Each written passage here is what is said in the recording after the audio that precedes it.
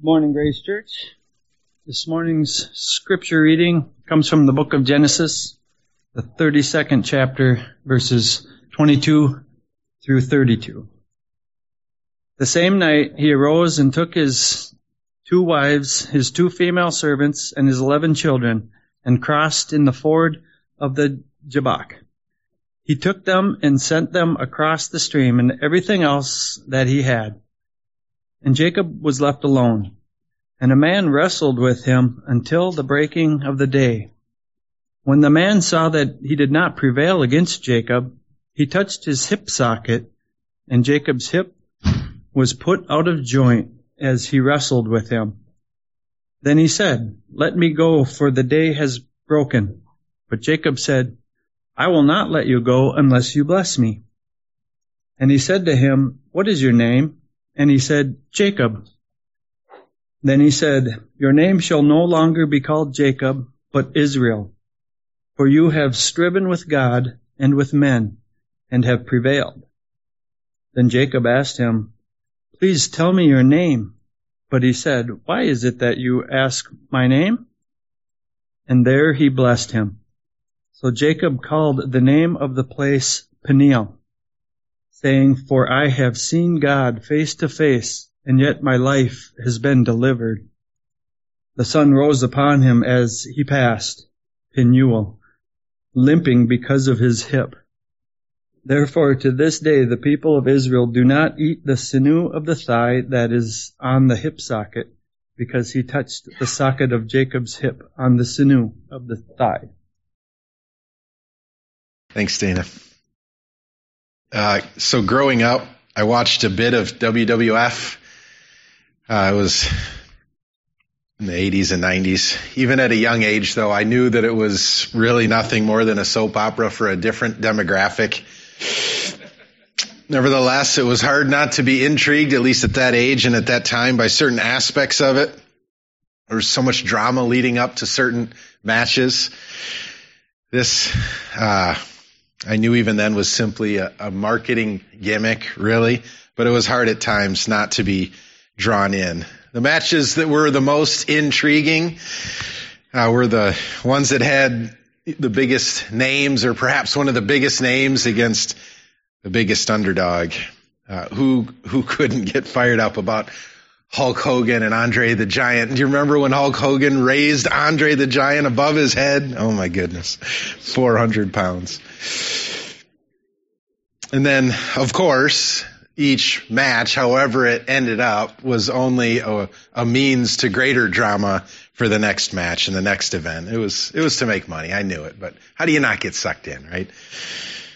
I don't mean to make light of this passage, equating any part of the Word of God to WWF. You got to do that carefully, right?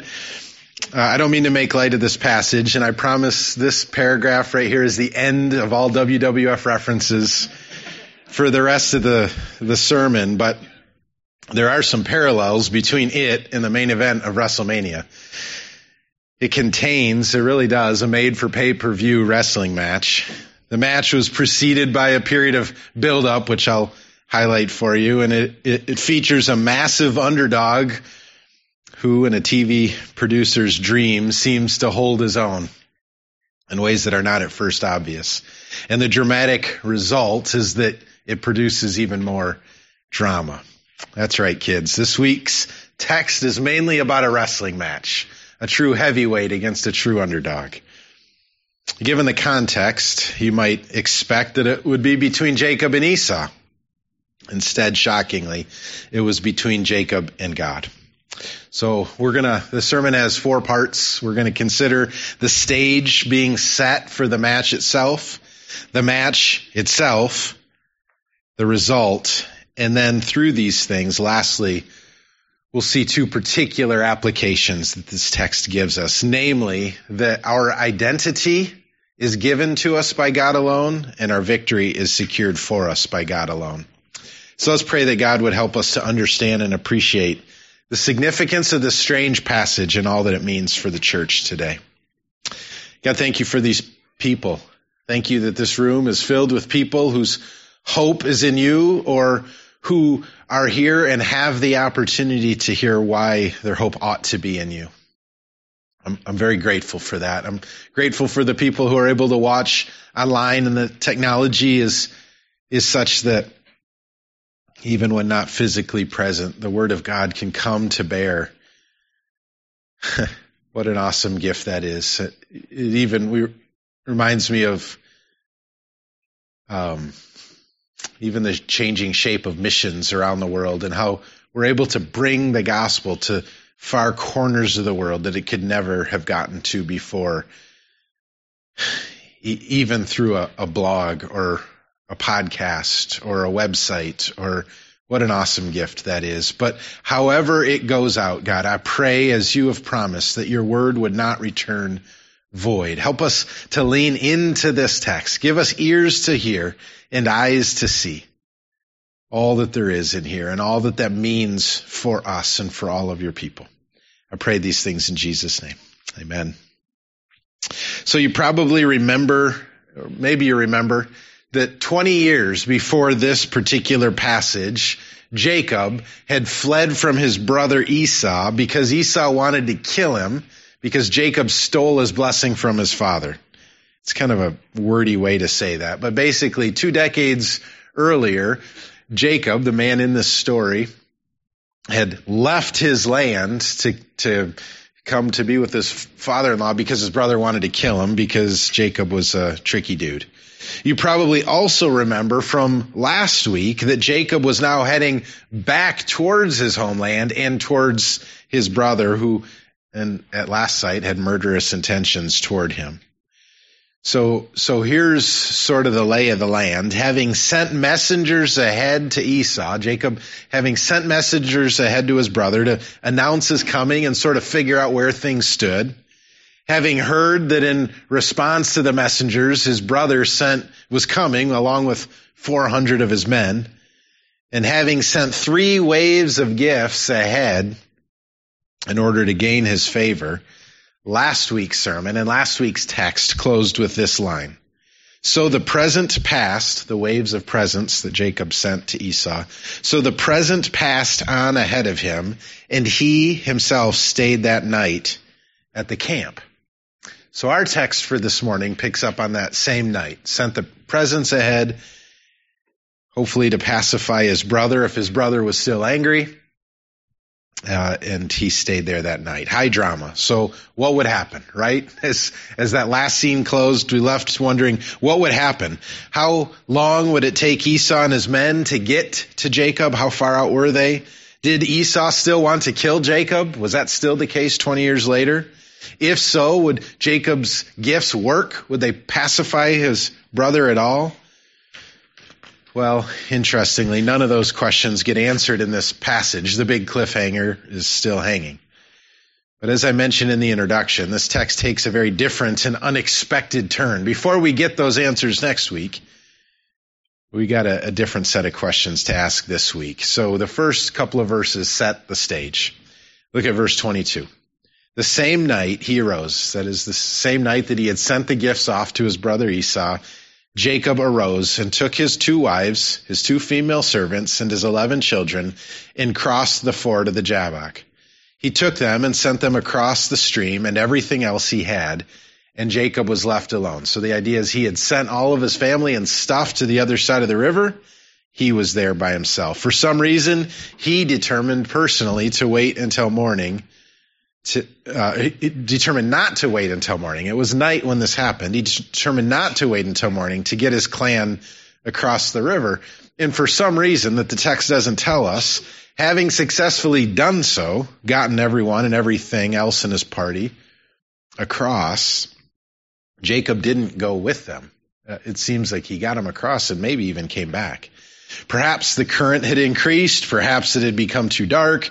Perhaps he was just too tired. We're not told why. But the point that we need to understand as the drama builds is that he was alone at night on the other side of the river from his family. Regardless of why he stayed, the main point is that he stayed and he was by himself at night. It's a little strange, right? But not overly so. So far, so good. Nothing too out of the ordinary at this point. But what came next, no one could have seen coming. At least I couldn't, and I imagine you couldn't. 24. A man and a man, so you're thinking, okay, he's alone, I don't know, get a good night's sleep. And a man wrestled with him until the breaking of the day. When the man saw that he did not prevail against Jacob, he touched his hip socket, and Jacob's hip was put out of joint as he wrestled with him. What? Right? I mean, I don't know. I don't know where you saw that going, but it's not quite what I would have thought. Talk about an unexpected turn of events. A situation seemingly coming out of nowhere. Jacob, presumably with his mind on his family, I hope they're okay. I hope everything's going all right. I'm glad it's quiet around here finally. You know, they make a lot of noise, all those camels and kids and stuff. Presumably not able to rest too much, though, because his brother, the last time he met him, wanted to kill him, and he's on his way. So, you know, there's stuff going on in his mind, understandably. But probably not an all-night wrestling match. So the next thing we know is he finds a man, it just says a man, who comes at him. Aside from the strangeness of this, I mean, I don't know, I wrestled for like 40 seconds the other day against my son, and I was out of breath, so I can't even imagine what an all-night deal would do. So, but aside from the strangeness of this all-night wrestling match between strangers, didn't know the guy. I mean, I don't want to be like comedian Dave here, but you're sitting there hanging out and some dude just comes at you. Let's wrestle all night. I just can't really get my head around that. But that's what happened. Aside from the strangeness of that, which is to set a lot aside, of course, there's three particular things to note from these first couple of verses. First, the term wrestled itself is significant. Included in it is part of the Hebrew word for dust. What's the point? The point is that this was not some metaphorical wrestling match or some dream. It was an actual wrestling match, and we know that even further the next day when he walked away limping. We see in verse 31. But the two men engaged in physical combat to the point that they were rolling around in the dirt. The word for wrestling is embedded in that is that term. Second, the fact that the wrestling match was at night until the breaking of the day is a subtle way to indicate the fact that the man, we don't know much about him yet, intended to remain anonymous. Again, this is confirmed in the next verse when the man asked to be released because the day was breaking. And in verse 29, when he refused to give Jacob his name. We'll look closer at this in a minute, but it's important to see from the outset there was a need for anonymity for some reason. The third thing to note is that the word touched is significant, that he touched Jacob's hip.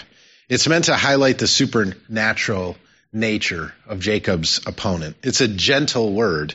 Ordinarily, to achieve a dislocated hip, you would expect to read a word like he punched Jacob's hip, or kicked it, or jarred it, or smashed it, not touched it. It's not a word that could be misinterpreted to a hard touch or a violent act. It was a gentle word. And again, the fact is no mere man can simply touch the hip of another and dislocate it like this man did. We're not told exactly what it means yet, but it's already clear that Jacob was not wrestling an ordinary guy. So who was this man? Why did he come after Jacob? How would all of this end? And what did all of this mean? Let's turn to the final section, 26 to 32, to see if it answers any of these questions. So we've seen the setup, we've seen the match, and here's the result. 26. Presumably, in order to maintain his anonymity further, the man said to Jacob, "Let me go, for the day has broken." And presumably, having realized that his opponent was no mere man, Jacob, instead of letting go when his hip was dislocated or at the command of the man, held on even tighter. He said, "I will not let you go unless you bless me." I'm not sure that's where my mind would have gone at that point, but Jacob, ever the opportunist, wasn't going to let someone like this go without at least attempting to get something from him. That's the kind of dude he was. At first, the man's response Probably seems like he was trying to change the subject or avoid the issue or withhold a blessing, for he simply said, what's your name? He asked, what's your name?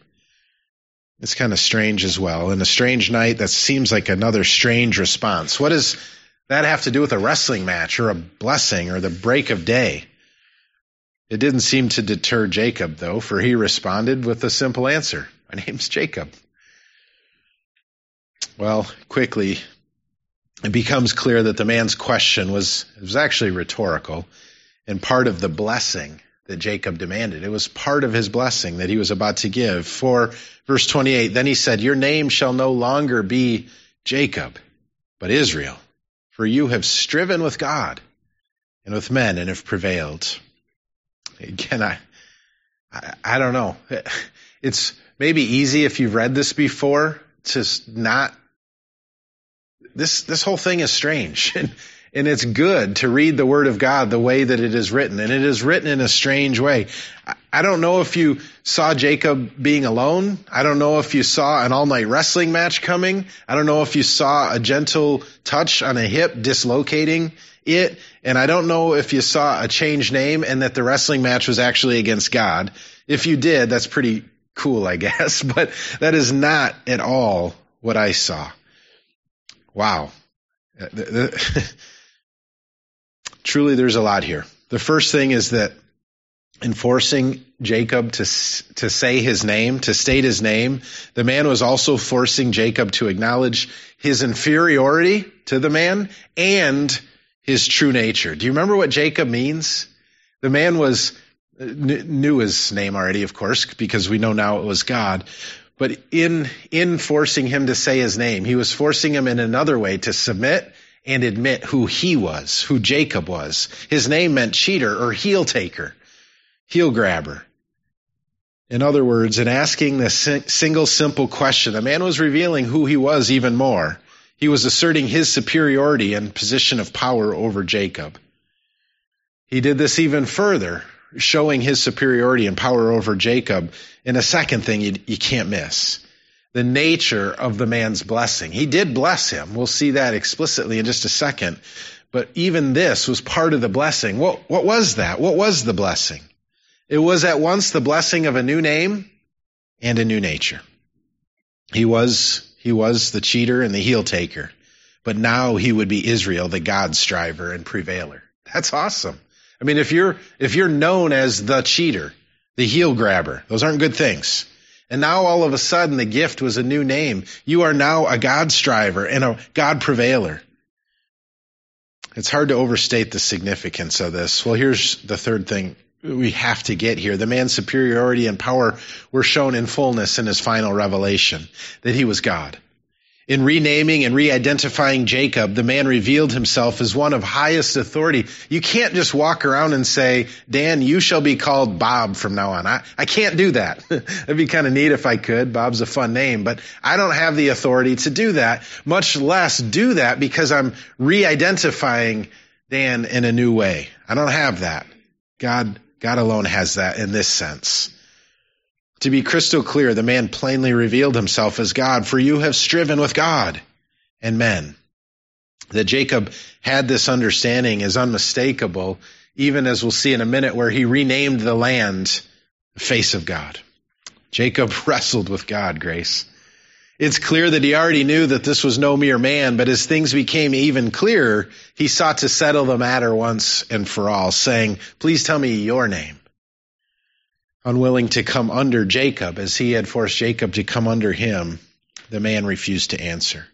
He'd been as clear as he wanted to be. He'd already given Jacob all that he would concerning his true nature, and he blessed him. Here's the last thing to see from this. Given the superiority and power of the man over Jacob, indeed, given the fact that the man was God, we need to come to glimpse with the fact that Jacob prevailed. Verse 28, in the wrestling match. How can this be? Again, out of all the unexpected things, including this revelation that his all-night wrestling match was against God, maybe the most shocking thing of all was that the text says he prevailed. How could that be? How could he even survive this? Much less keep it close, much less prevail. Isn't this the same God? Again, the text, the psalm Matt had us read this morning, the songs we sang about God. Isn't this the God who spoke the heavens and earth into being by mere words? Isn't this the same God who causes mountains to tremble and stars to hold their position in the cosmos? The answer is yes. Talk about a mismatch. Talk about an underdog. How could a mere man then in Jacob prevail against this? We must understand. You got to get this. I know you know this, but get this. Jacob didn't prevail in the sense that he overpowered or outmaneuvered God. That's not what it means. That's impossible. Instead, he prevailed in the sense that he sought a blessing from God, and God granted him his wish. It is the same as when we wrestle with God in prayer, that he might save our unbelieving neighbor.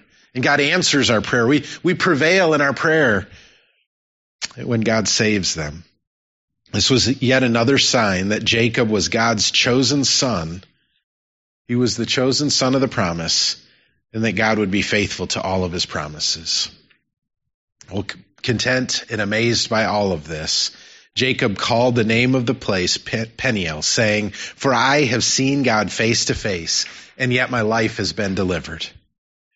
There could be no mistake that Jacob's wrestling match was with God, and that God had placed his favor upon Jacob, or Jacob, see what it says? My life has been delivered. It's like Isaiah who says, I'm ruined. He sees God, or at least the train of God's robe, and he says, I'm ruined, I'm wrecked.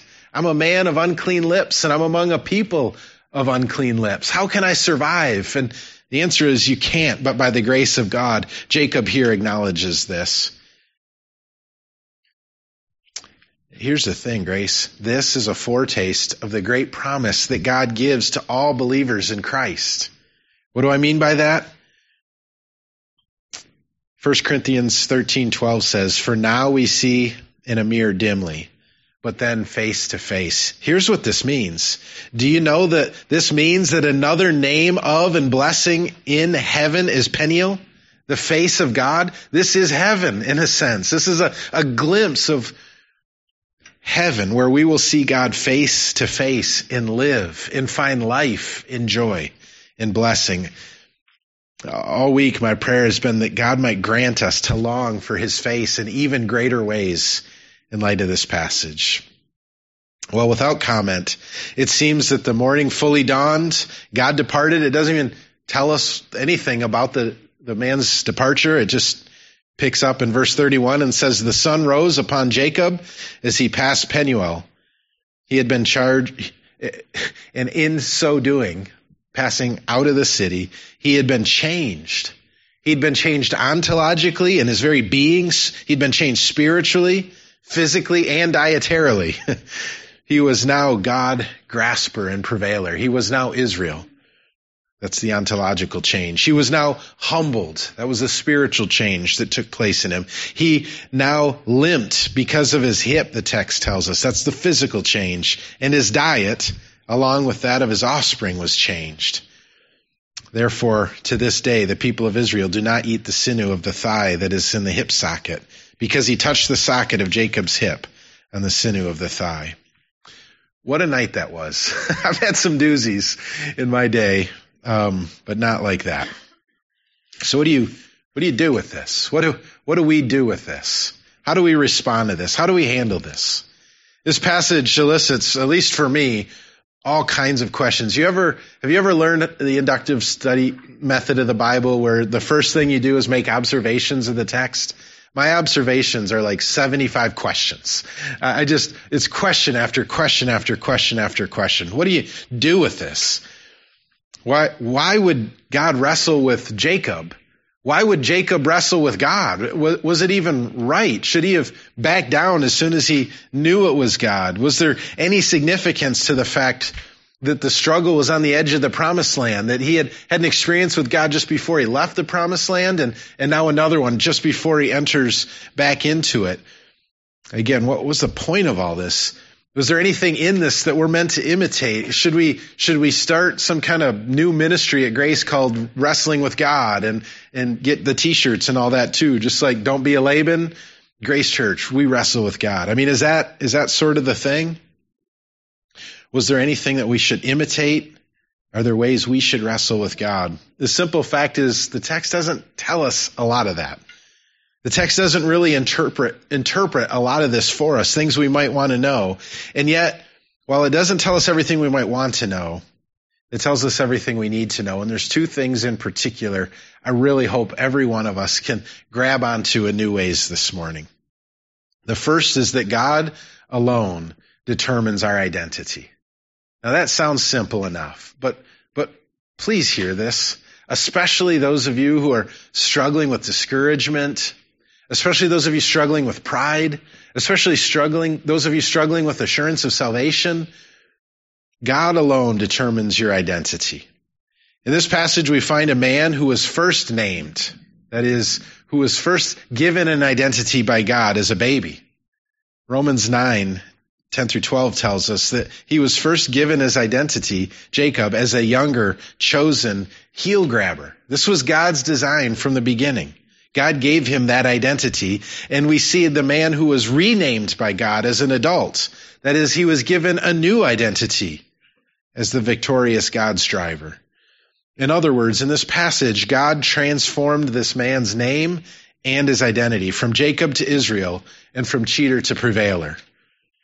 Before he was born, God determined his identity, and alone on the wrong side of the promised land, God did so again. Neither were Jacob's choice. Neither were his parents' choice. Neither were his brother's choice. He did not initiate either, and neither did he have a chance to refuse either. God alone defined who he was and who he would be. God alone determined his identity. Let me bring this a little closer to home. And so it is for us today. Perhaps one of the biggest lies in the world now, at least in our culture, is that that's not true. It's a rejection of the idea that God alone determines our identity. In spite of our culture's current futile war to say otherwise, we are not, Grace. You are not what you feel like you are. Now that can mean a whole bunch of things. Some of you feel like losers or failures or like you're unworthy of God's love and forgiveness, or that he never would.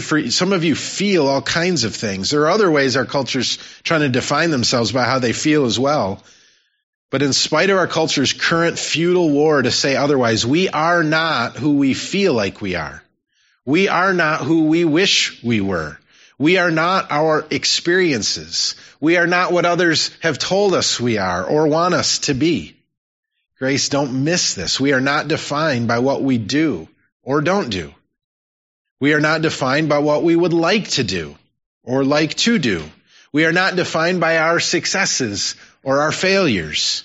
In short, you got to hear this. Neither you nor anyone else on this world, on this planet, ever has or ever will have a say in who we are in the core of our being, of how we are defined. God alone created us, and so God alone defines us and declares us to be what we are. We are who and only who and everything who God says we are. This has always been a struggle to accept for the people of God, but perhaps never more than today. The whole world, it seems, is clamoring with a different message, but we hold fast to the Word of God. Do you want to know who you are? I'll tell you this morning. Regardless of how you feel or what you think or what others might say or have said, in simplest terms, you are a man or woman, Genesis 1:27 says, created in the image of God, Genesis 1:26 says, and either an enemy, Romans 5:10, or a beloved child, 1 John 1:31 of God. That's it. That's who you are.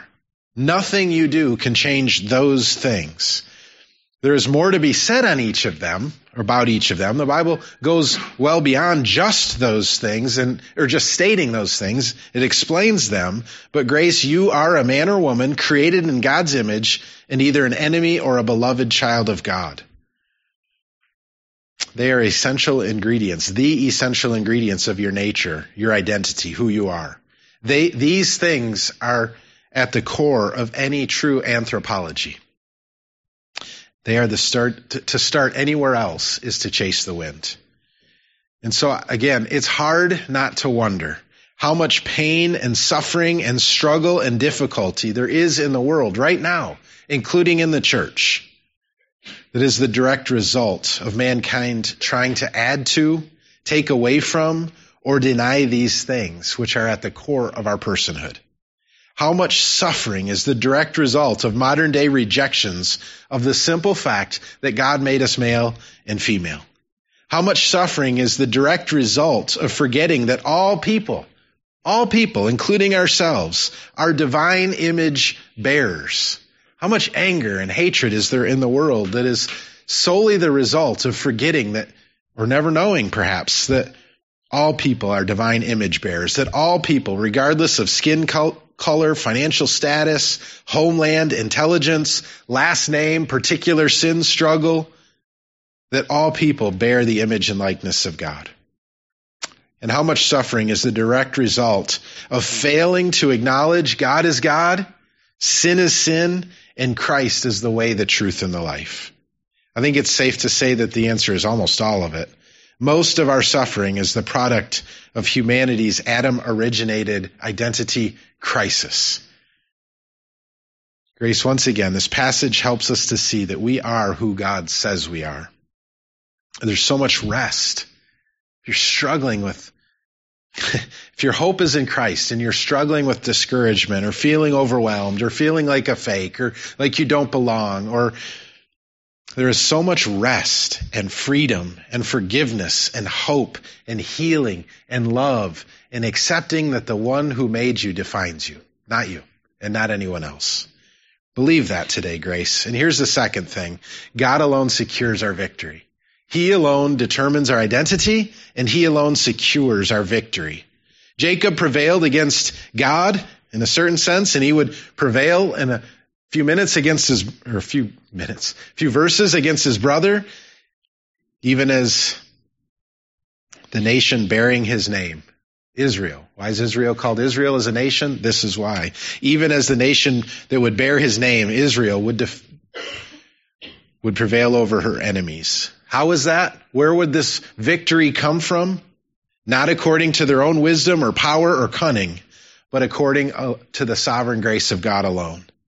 Often in her weakness, Israel would find victory, even as the people of God today only in our weakness find victory. You can't be saved if you don't know that you're weak. What's more, throughout her history as a nation, Israel, Jacob's children, would continually wrestle with God in a battle of wills and in a battle for the blessing of God, sometimes on their own terms and sometimes on God's. In every case, though, where there was victory, it belonged to God. And so it is today. Grace, you ever plant anything? Now's the time to do it. Do you know why your crops grow? Do you know why the atoms in your body hold together? Do you know why our bodies digest food in an energy-producing way? Do you know why the earth holds its orbit? The answer is only because God causes these things to be so. God alone assures every victory among his creation. And so it is for you and me today. We too know success, real success, only where God grants it. On an individual level, where do you find the overcoming of your besetting sin? Where do you find mending in your relationships? Where do you find any measure of financial stability? Where do you find physical healing when you're sick or injured? Where do you find good friendships? Where do you find effective evangelism? And where do you find joy and fellowship with God? Only where God gives these things to us. Grace, we need to learn to walk in the knowledge that in Christ, our victory is such that there is no, hear this, imagine the situation you're afraid to walk into. Our victory in Christ is such that there is no situation in which you cannot prevail, and there is no situation where you might prevail on your own. You get that? Because that's awesome. I want to say that again. We must learn to walk in the knowledge that in Christ, if your hope is in Christ, our victory is such that there is no situation in which you cannot prevail, and there is no situation in which you might prevail on your own. God alone assures every victory among his people. finally, on the larger scale, our greatest victory, our victory over sin and death, over enmity with God, comes only because God provided it for us in Jesus. While we were still God's enemies, while we were still defeated in sin, Christ died to give us victory. In the battle with sin, we cannot win on our own strength or on our own works. In the battle with sin, we cannot win on our own, in our own strength or in our own works. God alone assures every victory over sin. And he does so by grace alone, through faith alone, in the suffering and death and resurrection of Christ alone. You with me, Grace? God alone determines our identity, and God alone has secured our victory. Jacob wrestled with God and prevailed. In the process, God transformed him, and therein the entire nation of Israel. In these things, again, we see that God alone determines who we are and whether we will win. Let us walk then in light of who we are in Jesus, and in light of the eternal victory that is ours through him. Amen.